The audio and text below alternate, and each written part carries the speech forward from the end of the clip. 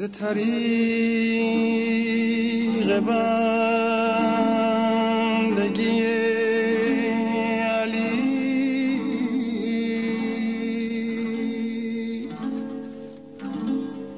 ز طریق بندگی علی نگر بشر به خدا رسد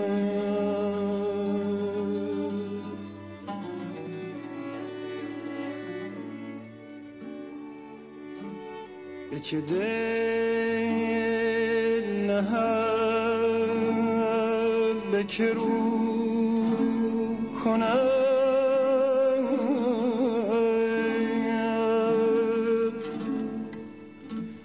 به چه سو رود به کجا رسد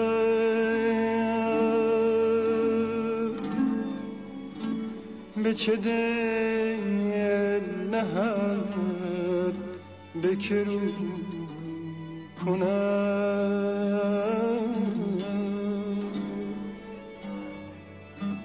به چه سو رود به کجا رسد.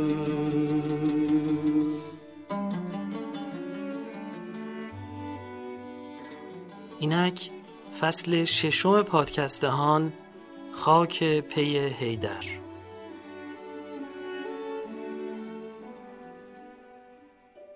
یا شاه مردان، ای علی جان، به پیشگاه شما آمده ایم در ماه رجب به آستان بوسی.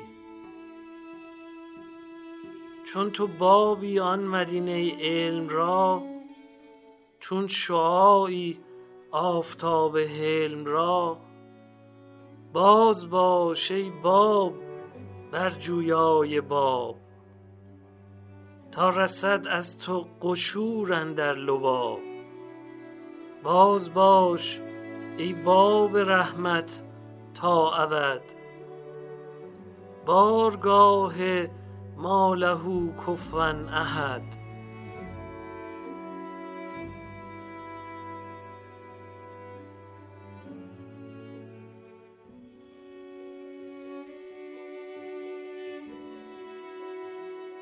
یاد دارم اول بار که از بحر نجف سوی بارگاهتان آمدم، فکرهای مختلف و خواطر چون قطارها که در مسیری شتابناک از کنار هم می‌گذرند جانم را آشوبناک می‌کرد. یک بار دیدم دیوار بلند آجری مشهون از علیهای سبز کوفی پیش نظرم هست. سبحان الله، من نگفتم، از زبانم خواستند الله اکبر بگوید. خواستندم که تهلیل و تسبیح بگویم، دست من نبود و به خودم نبود. الله اکبر، چه کبریایی و چه عظمتی.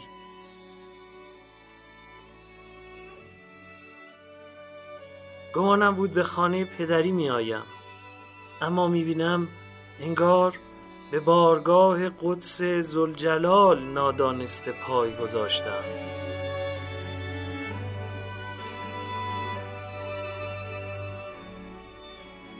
عالم ار 18,000 است و فزون، هر نظر را نیست این 18 زبون. راز بگشا ای علی مرتضی، ای پس از سوء القضا حسن القضا.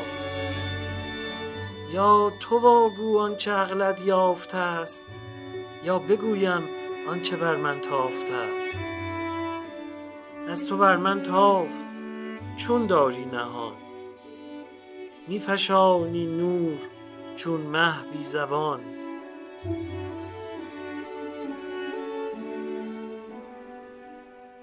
ماه رجب ماه شماست ای باب علم، ای حافظ و عالم اسرار آیات و صاحب معجزات. چگونه تو را توصیف کنیم ای پهلوان عالم جان. یا یعصوب الدین، یا امین الله.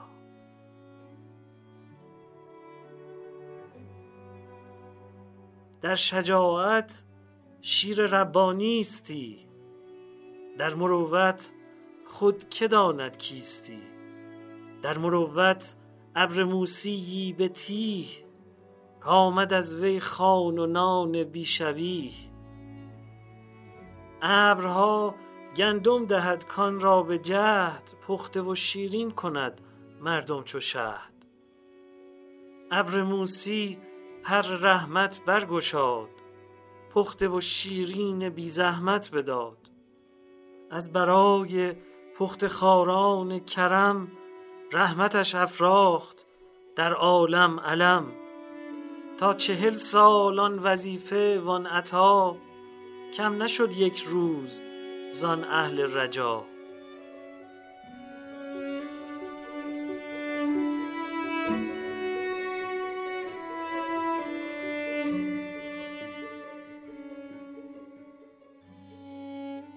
کسانی زمانی دیگران را بر شما ترجیح دادند و کلمات رسول را تأویل دیگر کردند و شد آنچه نباید میشد.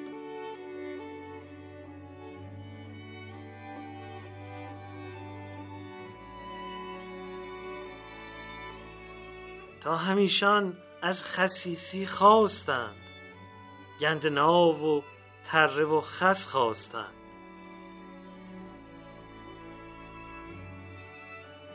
ما اگر خدا یارمان باشد، اما می‌خواهیم از امت احمد باشیم، به دعای شما یا پدر جان.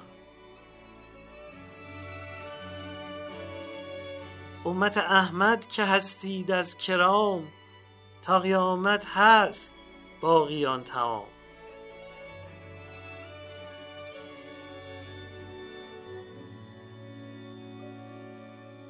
ای دوستان و ای یاران، چه نیکو فرمودان دوستار علی در دفتر نخست مثنوی.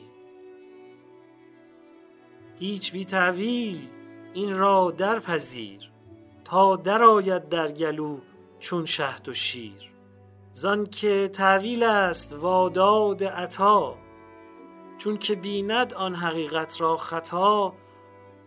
آن خطا دیدن ز ضعف عقل اوست، عقل کل مغز است و عقل جزو پوست. خیش را تأویل کن نه اخبار را، مغز را بدگوی نه گلزار را. ای علی که جمله عقل و دیده ای، شمه ای واگو از آنچه دیده ای. تیغ حلمت جان ما را چاک کرد، آب علمت خاک ما را پاک کرد.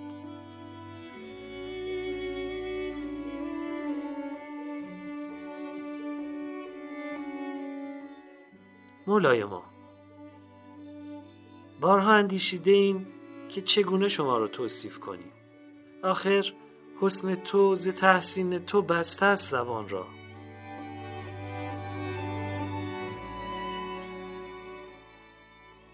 تو قله خیالی و تسخیر تو محال، وقت منی که خوابی و تعبیر تو محال. عنقای بینشانی و سیمرغ کوه قاف، تفسیر رمز و راز اساطیر تو محال. بیچاره دوچاره تو را چاره جز تو چیست؟ بله، چاره خود تویی علی جان. بهترین راه همین است. علی از زبان علی.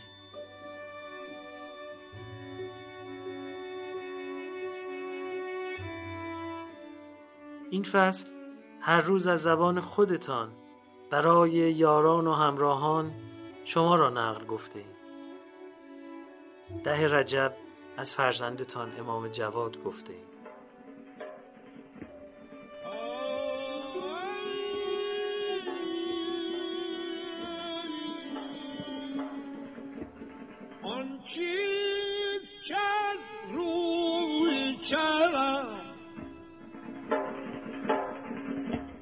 با چون منی یاری کنم بر جای بدکاری چون من یک دم نیکوکاری کنم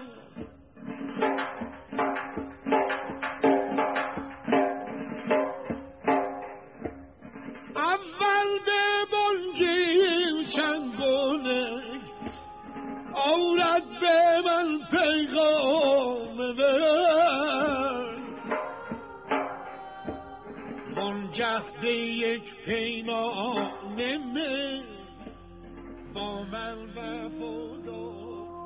قریشیان برای نابودی رسول خدا برنامه‌های بسیاری داشتند و به هر کاری دست می‌زدند. آنها پیوسته در اندیشه قتل رسول خدا بودند و هر کاری که به فکرشان می‌رسید عملی می‌کردند. اما هیچ کدام به موفقیت نینجامید تا اینکه در دارالندوه گرد هم آمدند و به شور و مشورت پرداختند. در آن جلسه شیطانی با حضور ابلیس تمام راه‌های ممکن برای از میان برداشتن رسول خدا را بررسی کردند. همه جوانب را سنجیدند و پیامدهای آن را پیش بینی کردند تا اینکه همگی به این نتیجه رسیدند هر قبیله‌ای از قریش یک مرد جنگجو معرفی کند تا مردان جنگجو با یاری هم و هماهنگ با شمشیرهای خود به رسول خدا حمله ور شوند و همچون یک جنگجو رسول خدا را به قتل برسانند. به این ترتیب بعد از کشته شدن وی هر قبیله‌ای به حمایت از جنگجوی خود برخیزد و مانع قصاص وی شود تا خون رسول خدا بی قصاص بماند. الخصال علی اکبر غفاری. در چنین وضعیتی جبرئیل بر رسول خدا نازل شد و اخبار جلسه سران قریش و تصمیم آنان را به اطلاع آن حضرت رساند. حتی شبی را که برای حمله تعیین کرده بودند و نیز زمان حمله را که بعد از رفتن رسول خدا به بستر خواب بود به ایشان خبر داد.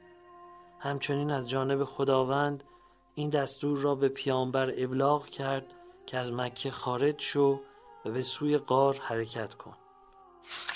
الاختصاص شیخ مفید. رسول خدا مرا از جریان توطئه قریش آگاه کردند و از من خواستند که در شب موعود به جای ایشان در بسترشان بخوابم و جانم را برای محافظت از ایشان سپر سازم تا آن حضرت بدون اطلاع قریش بتوانند مکه را ترک کنند و خود را به غار برسانند. من بیدرنگ و با اشتیاق پیشنهاد ایشان را پذیرفتم و به استقبال این خطر بزرگ رفتم و خرسند بودم که فرصت یافتم جانم را فدای پیامبر کنم و به جای ایشان کشته شوم. رسول خدا از مکه خارج شدند و من در بستر ایشان خوابیدم. مردان جنگجوی قریش با اطمینان خاطر از اجرا شدن تصمیم خود سر رسیدند و وارد خانه شدند، اما به جای رسول خدا با من روبرو شدند. بلافاصله شمشیر خود را کشیدم و از خود دفاع کردم، دفاعی که خدا و مردم از آن خبر دارند. ارشاد القلوب دیلمی. درباره آن شب تاریخی و به یاد ماندنی که در بستر رسول خدا خوابیدم تا حضرت بتوانند از مکه خارج شوند شعری سرودم. با جان خیش از کسی محافظت کردم که بر روی زمین بهتر از او قدم نگذاشته است، کسی که بهترین طواف کننده بیت عتیق و حجرالاسود بود. هنگامی که رسول خدا از توطئه های قریش نگران بودند، خدای بزرگ و با عظمت من وی را از مکر آنان محافظت کرد.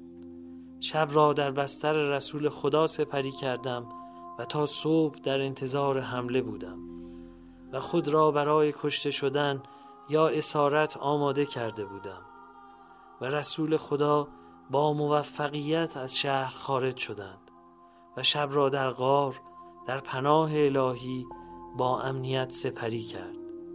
رسول خدا 3 روز در آن غار توقف کرد، سپس مهار اشتران را گرفت و با سرعت راهی مقصد شد. امالی شیخ طوسی. المستدرک حاکم نیشابوری. شواهد و تنزیل حاکم حسکانی، مناقب آل ابی طالب ابن شهرآشوب مازندرانی، تذکرة الخواص جوزی، فرائد السمتین جوینی، فصول المهمه ابن سباق مالکی. پس از خروج رسول خدا از مکه و هجرت ایشان به مدینه، از سوی آن حضرت دستور یافتم چند روزی در مکه بمانم و امانتهای مردم را که نزد رسول خدا بود به آنان بازگردانم. خوب است بدانید مردم مکه او را امین می نامیدند و به سبب داشتن اطمینان به او امانتهای خود را به وی می سپردند. تاریخ دمشق ابن عساکر. 3 روز در مکه مشغول انجام این مأموریت بودم. پس از بازگرداندن امانتها به صاحبانشان از مکه خارج شدم و از همان راهی که رسول خدا رفته بودند خود را به آن حضرت رساندم. طبقات الکبری محمد ابن سعد ابن منیع بغدادی. انساب الاشراف احمد ابن یحیی. در منطقه قبا حضور رسول خدا رسیدم. چند تن از اصحاب آن حضرت نیز حضور داشتند. وقتی پیامبر مرا دیدند چهرهشان شاد شد و لبخندی زدند که سفیدی دندانهایشان درخشید و به من فرمودند ای علی نزدیک بیا. من نزدیک شدم. مرا کنار خود نشاندند به نحوی که پایم به پای آن حضرت چسبیده بود. سپس رو به اصحاب کردند و فرمودند ای اصحاب من، با آمدن برادرم علی رحمت به شما رو آورد. اصحاب من، به راستی که علی از من است و من از علی هستم. جانش از جان من و سرشتش از سرشت من است. او تا زمانی که زنده‌ام و پس از مرگ من نیز برادر و وصی و جانشین من در میان امت است. هر کس از او اطاعت کند در حقیقت از من اطاعت کرده و هر کس با او همراهی کند با من همراهی کرده است و آن کس که با او مخالفت کند با من مخالفت کرده است. امالی شیخ صدوق. روضة الواعظین فتال نیشابوری.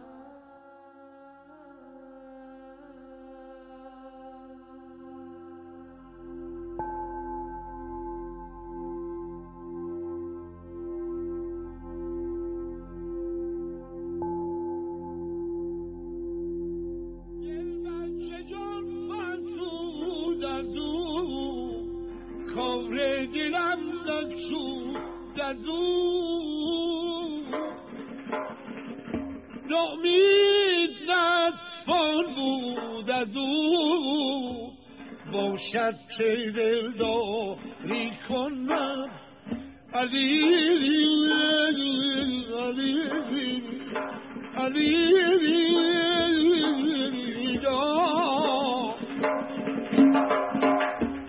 گفتم گرین نکودم زن چاره تا من بودم گفت دامنش فرمودم تا با تو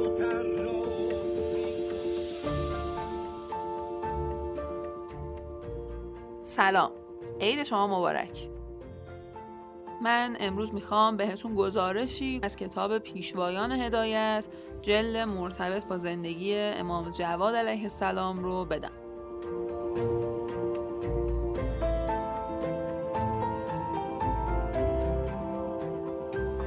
کتابی که جلد 11 مجموعه کتاب‌های پیشوایان هدایت با اسم اصلی اعلام الهدایه هستش.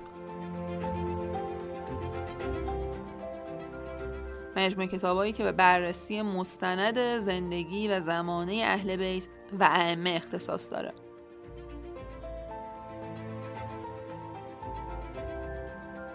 ترجمه فارسی این کتاب در 264 صفحه با ترجمه آقای سید حسین اسلامی اردکانی توسط نشر مجمع جهانی اهل بیت منتشر شده.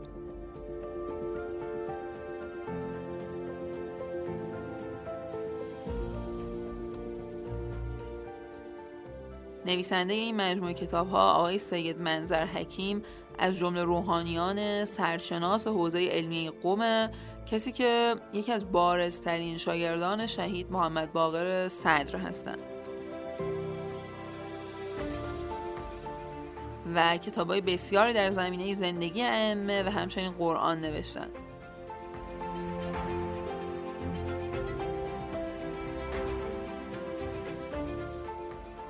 یکی از بهترین آثار ایشون که ترجمهش تازه منتشر شده کتاب جامعه ماست، همون کتاب جامعتنا، درباره دیدگاه‌های اجتماعی شهید صدره، کتابی که میتونه ادامه دو اثر معروف و مهم آقای صدر یعنی فلسفتنا و اقتصادنا، فلسفه ما و اقتصاد ما تلقی بشه. و خب میدونید که شهید صدر جزء معدود علمای حوزه نجف بود که نسبت به دیدگاه‌ها و اندیشه‌های جدید غربی اطلاع مناسبی داشت و فلسفه ما و اقتصاد ما رو در دورانی نوشت که گرایشات کمونیستی به ویژه در کشورهای خاورمیانه به اوج خودش رسیده بود و با این هدف که روایت شسته و رفته و دقیقی از دیدگاه‌های اجتماعی اسلام ارائه بشه این کار رو انجام داد.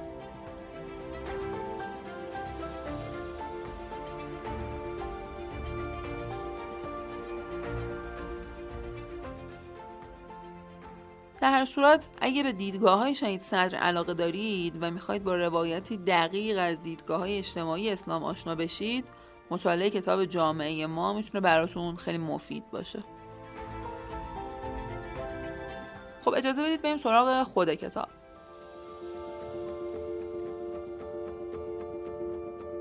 در نخستین صفحات کتاب نویسنده تعدادی از توصیفاتی که در کتاب‌های تاریخی درباره امام جواد اومده رو نقل میکنه. همینجا میبینیم که مأمون هم به فضیلت‌های امام جواد اعتراف میکرده و ایشون رو کسی ذکر میکرده که در عین خردسالی در علم و فضل سرآمد همه صاحبان فضل و علم بوده و در این عرصه نابغه و شگفتی برانگیزه. در ادامه میشه روایتی از زندگی امام جواد از ولادت تا شهادت رو مطالعه کرد. میدونید که امام جواد در سن 7 سالگی به امامت رسیدن و این نقطه عطفی در تاریخ تشیع بوده و خب طبیعی بوده که پذیرش امامت شخصی که فقط 7 سال داشته برای بسیاری از شیعیان هم خیلی دشوار بوده و پرسش‌های زیادی رو در این رابطه بین شیعیان به وجود آورده بوده.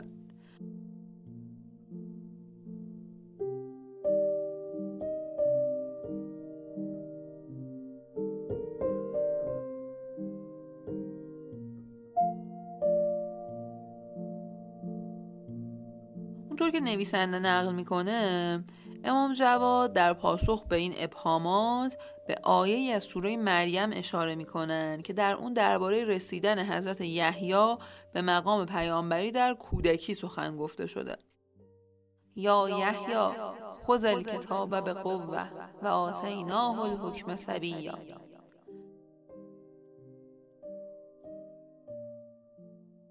در ادامه نویسنده با ارجاعات تاریخی زیاد نشون میده که علیرغم اینکه امام جواد سن خیلی کمی داشتن که به امامت رسیدن اما آگاهی زیادی داشتن و خب مصداق اون شعر حافظ بودن: نگار من که به مکتب نرفت و خط ننوشت، به غمزه مسئله آموز 100 مدرس شد.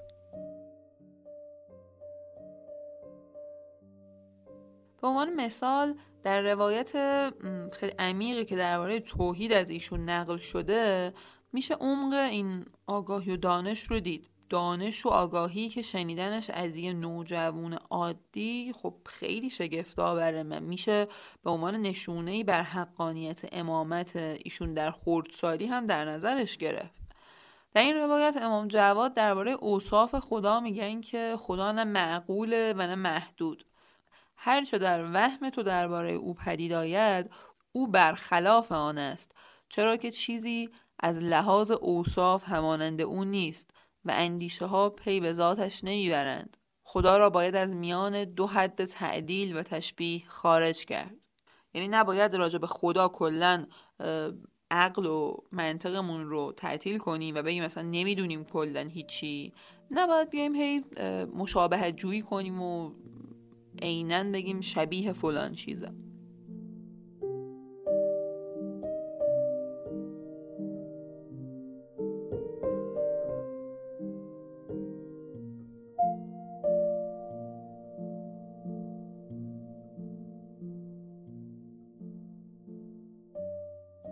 توجه داریم که زمانه امام جواد زمانه‌ای بود که دیدگاه‌های فلسفی یونانی تازه به مسلمان‌ها راه پیدا کرده بودند و فلسفه اسلامی کم کم در حال شکلگیریه. مثلا کندی اولین فیلسوف مسلمان هم عصر ایشون بود و همین بود که اختلافات الهیاتی در این دوره بین مسلمان‌ها اوج گرفته بود. در ادامه به روایت تاریخی برمیخوریم که در 9 سالگی حضرت اتفاق افتاده. روایت یکی از مجالس دربار مأمون که امام جواد هم توش حضور داشتن و یکی از حاضران یه سوال فقهی درباره کشتن حیوانهای در حال احرام میپرسه و حضرت با تفصیل بسیار و گفتن تمامی فروع قضیه به این سوال پاسخ میدن، چیزی که حریت و شگفتی همه رو برمیانگیزه. توی پرانتز بگم که مأمون جدای از این که یکی از زیرکترین خلفای عباسی بود و حکومتش از مرزهای هند تا شمال آفریقا امتداد پیدا کرده بود، یکی از باسوادترین عباسیان هم بود و علاقه خیلی زیادی به مباحث و مناظرات علمی داشت و همین بود که مناظرات علمی زیادی با حضور خود مأمون تشکیل می شد. بنابراین در نظر بگیرید که در دوران خلافت شاید شاخصترین و برجسته ترین خلیفه عباسی بود که امام جواد اون هم در خردسالی به امامت رسیدن.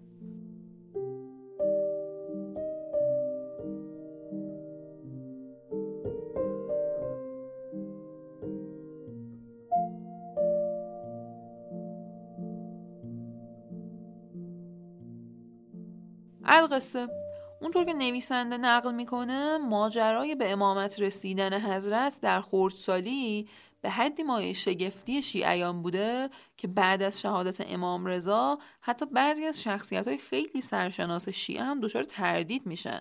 یعنی پس تردید مسئله خیلی پیش پا افتاده‌ای نبوده، بزرگان اون عصر رو هم درگیر میکنه. با این حال دانش و رفتار امام جواد و طبیعتاً احادیثی که از امام رضا نقل می شده در نهایت امامت ایشون رو در بین شیعیان جا میندازه. در ادامه کتاب به یکی از نقاط عطف زندگی امام جواد برمیخوریم، یعنی ماجرای ازدواج ایشون و دختر مأمون. ازدواجی که به پیشنهاد و اصرار مأمون صورت میگیره و تحلیل تاریخی نویسنده از چنین چیزی علیرغم سابقه دشمنی مأمون با اهل بیت اینه که مثل انتخاب امام رضا به ولایت عهدی، این کار مأمون اهداف تبلیغاتی داشت. مأمون از علاقه مردم به خاندان پیامبر باخبر بوده و مطمئن بوده و مدام در تلاش بوده که خودش رو دوستدار اهل بیت نشون بده. و نکته دوم هم اینه که مأمون باز مشابه ماجرای امام رضا و از باب دشمنش رو نزدیک خودت نگهدار در تلاش بوده که ائمه رو همیشه نزدیک خودش نگه داره تا از اقداماتشون باخبر باشه و در صورت لزوم بتونه از کارهای اونها جلوگیری کنه.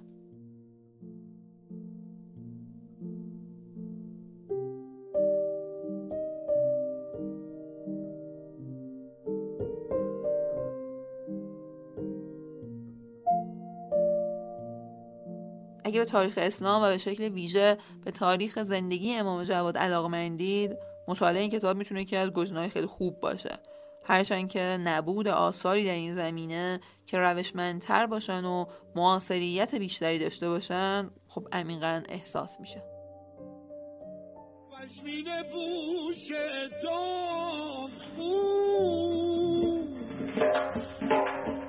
از عشق نشنیدم بو، از مسیحش رمزی بگو تا ترک هوشیاری کنم.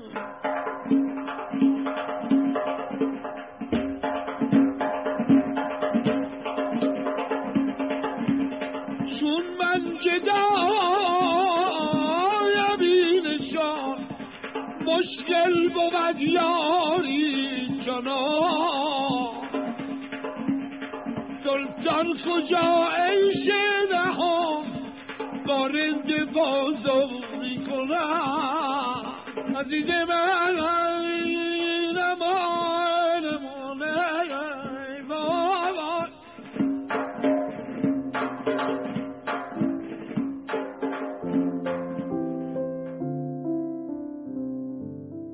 سلام سلام سلام به تک تک شما بچه های نازنینم. حالتون خوبه؟ خوش میگذره؟ من دوباره اومدم با یه داستان و قصه دیگه. آماده این با هم بشنویم؟ خب بچه ها، اسم قصه رو براتون میگم. مردی که فقیرترینه.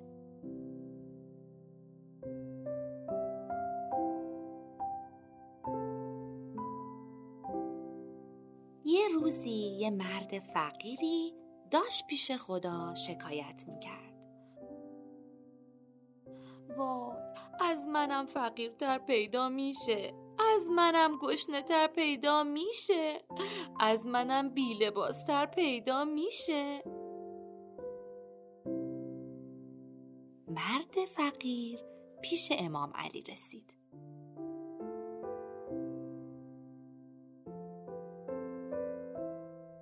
امام دستش خاکی بود، صورتش عرق کرده بود، لباسش وصله دار بود، شکمش گشنه بود و کفشش رو دیگه نگم.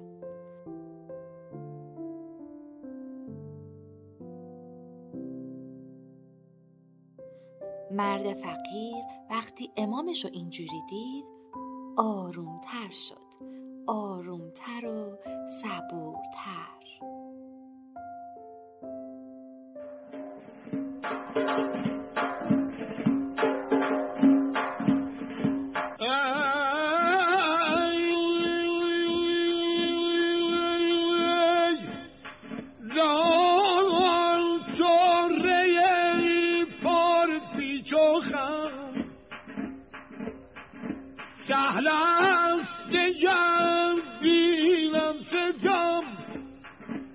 از بند و زنجیرش که غم آی اون کس که یاری کنم دیدم بابا آی باشور میزنجی حافظ کن آهنگن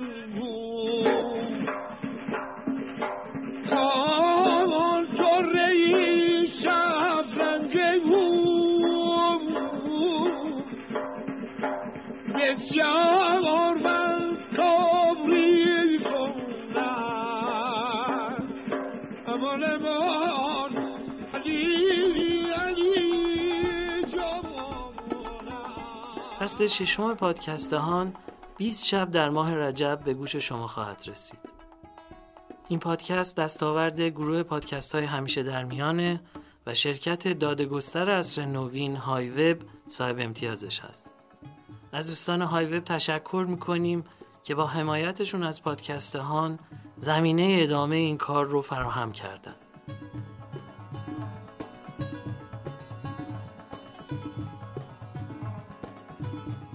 ساز و آواز دشتی از جان و دل برخواسته‌ای که ابتدای برنامه در نعت مولا شنیدید از مرحوم استاد عبدالوهاب شهیدی بود. علی از زبان علی یا زندگی و زمانه امیرالمومنین از زبان خودش تلاش ارزشمند آقای محمد محمدیان بود که نشر معارف اون رو منتشر کرده و ما خوندنش رو به همه توصیه میکنیم. ساز و آواز حیرت آوری که به عنوان کاشی میون بخش برنامه ها میشنوید گویی این که رستم اشعار خواجه رو در استودیو میخونه از مرحوم مرشد مرادیه. و ماجرای این ضبط ها حاصل سفر ه الف سایه به جشن هنر توسه که میگن که یه روز همراه شاروخ مسکوب میرفتیم، از دور صدایی میومد که منو گرفت. پیش رفتیم 2 نفر مرشد میخوندن. یکی همین مرشد مرادی بود و دعوت کردم به تهران اومد و در استودیو چند غزل از حافظ و مولانا رو دادم و اون خوندش که بعدها در برنامه گلچین هفته پخش میشه. صدای گرم و گیرا و تنوع ریتم و تسلط بر آواز و اون لحظه های درخشانی که نام مولا رو به زبون میاره و میگه ای علی مرتضی، ای علی جان، هر بار که شنیده میشه طعم و عطر بهتری پیدا میکنه.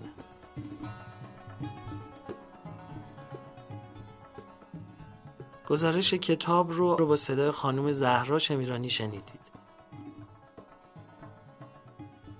قصه برای کودکان نوشته سرکار خانم فریبا کلهر بود که خانم شایسته شیخ عطار اون رو نقل گفتند. نام این فصل هم برگرفته از ابیات درخشان حکیم ابوالقاسم فردوسی در ابتدای شاهنامه است که اون ابیات رو در پایان برنامه با صدای جناب آقای محمد کاظم کاظمی، شاعر و نویسنده افغانستانی خواهید شنید. فکر کردم لهجه هراتی ایشون ممکنه بهتر بتونه حال و هوای خراسانی شاهنامه حکیم طوس رو بازتاب بده. من محمد حسین بانکدار تهرانی خودم رو کامکار میدونم که تونستم این فصل هم میزبان شما در پادکست هان باشم. ممنونم که با کارهای ما در گروه پادکست های همیشه در میان همراه هستید.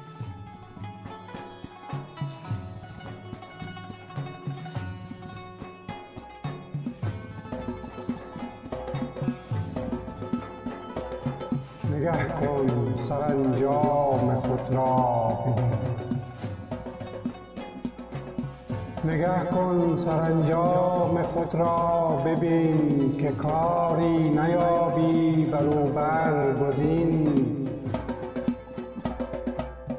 برنج اندر آری تنت را رواست که خود رنج بردن به دانش سزاست. تو را دانش دین رهاند درست، در رستگاری بباید جست. دلت گر نخواهی که باشد نژند، همان تا نگردی تن مستمند. چو خواهی که یابی ز هر بد رها، سر اندر نیاری به دام بلا. بوی در دو گیتی ز بد رستگار، نکوکار گردی بر کردگار. به گفتار پیغمبرت راه جوی، دل از تیرگی ها بدین آب شوی.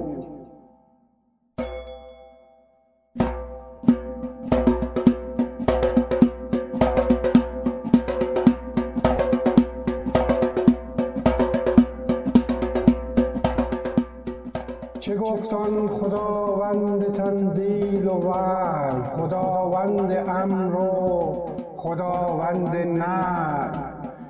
که من شارستانم علیم در است، درست این سخن گفت پیغمبر است.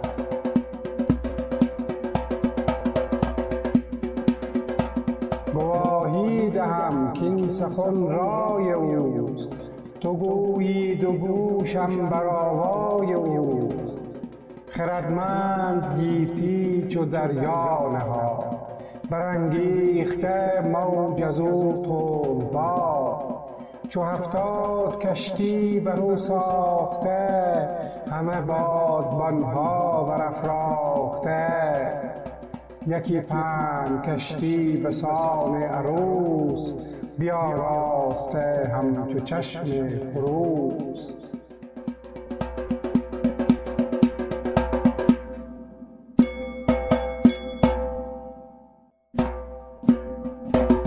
محمد بدوی اندرون با علی، همان اهل بیت نبی و وصی.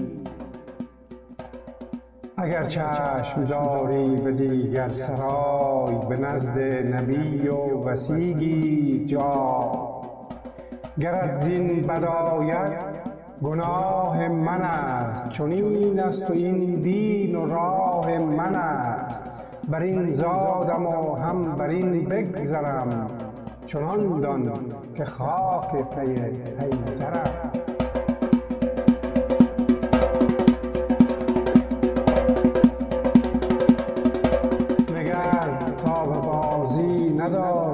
جهان، نبرگردی از نیک پی همراهان. همه نیکیت باید آغاز کرد، چو با نیک نامان بوی هم نورد. از این در سخن چند رانم همی،